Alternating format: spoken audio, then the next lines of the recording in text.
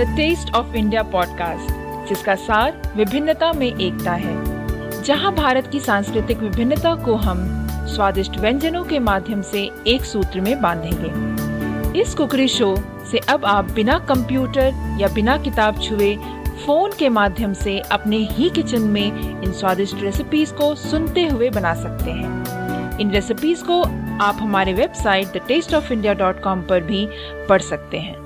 नमस्कार, the test of India podcast के इस नए एपिसोड में हम आप सबका स्वागत करते हैं और साथ ही हम आप सबको हमारी तरफ से नव वर्ष की हार्दिक शुभकामनाएं देते हैं।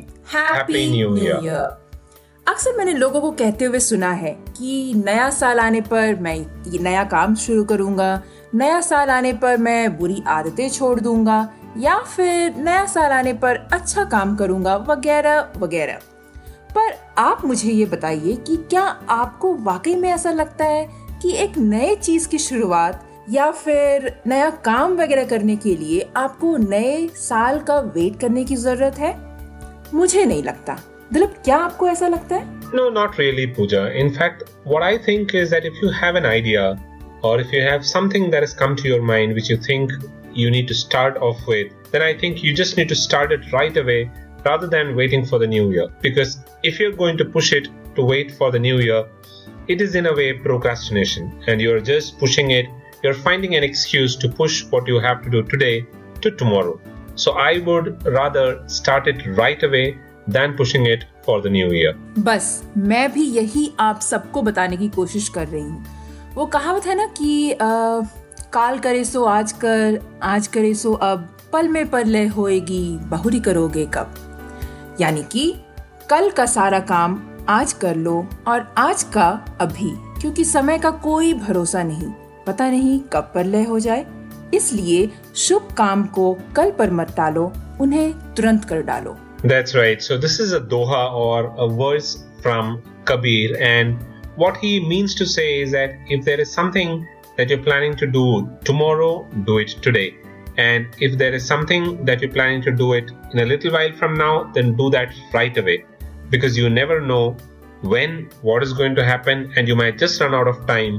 So it's better that you do it right away. So on that note, we would like to tell you that don't procrastinate. Do whatever you want to do right away. And now that we are into the new year, I think this is something that you have to start off with the new year. Don't procrastinate. Do it. Whatever comes to your mind, do anything that you think you need to do it right away.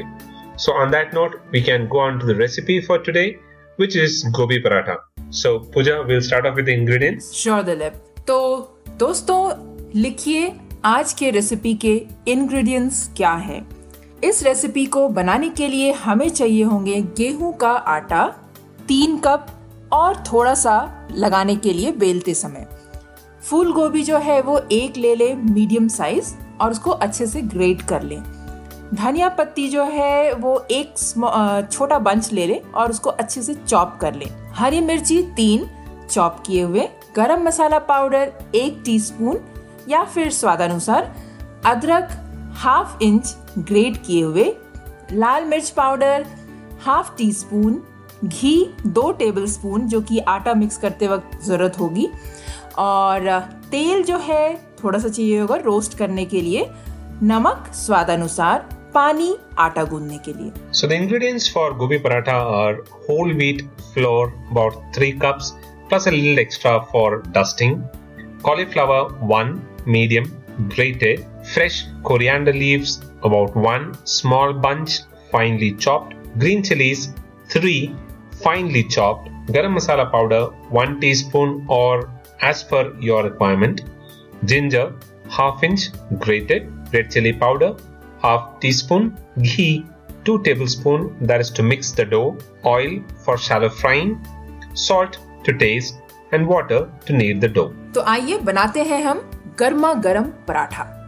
तो सबसे पहले हम एक medium size बोल लेंगे और हम उसमें डालेंगे गेहूं का आटा, नमक और घी, और फिर पानी डालकर आटे को अच्छे से गूंद लेंगे।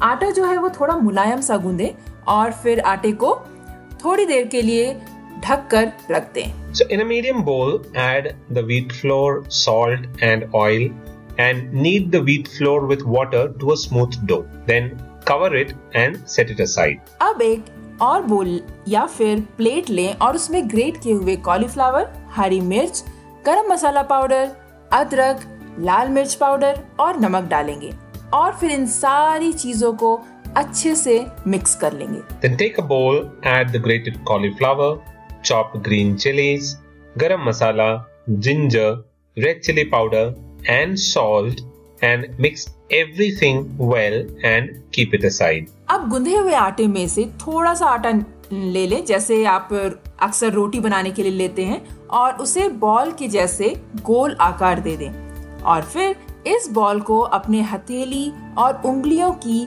सहायता से प्रेस करके पूरी के साइज में बना लें। Then take a medium-sized ball from the dough and using the palm and your fingers press and spread the dough into a small round-shaped puri. और फिर 1-2 टेबलस्पून कॉलीफ्लावर मिक्सचर जो है बीच में रखेंगे और चारों साइड से किनारे को ऊपर करके चारों तरफ से इसे सील कर देंगे।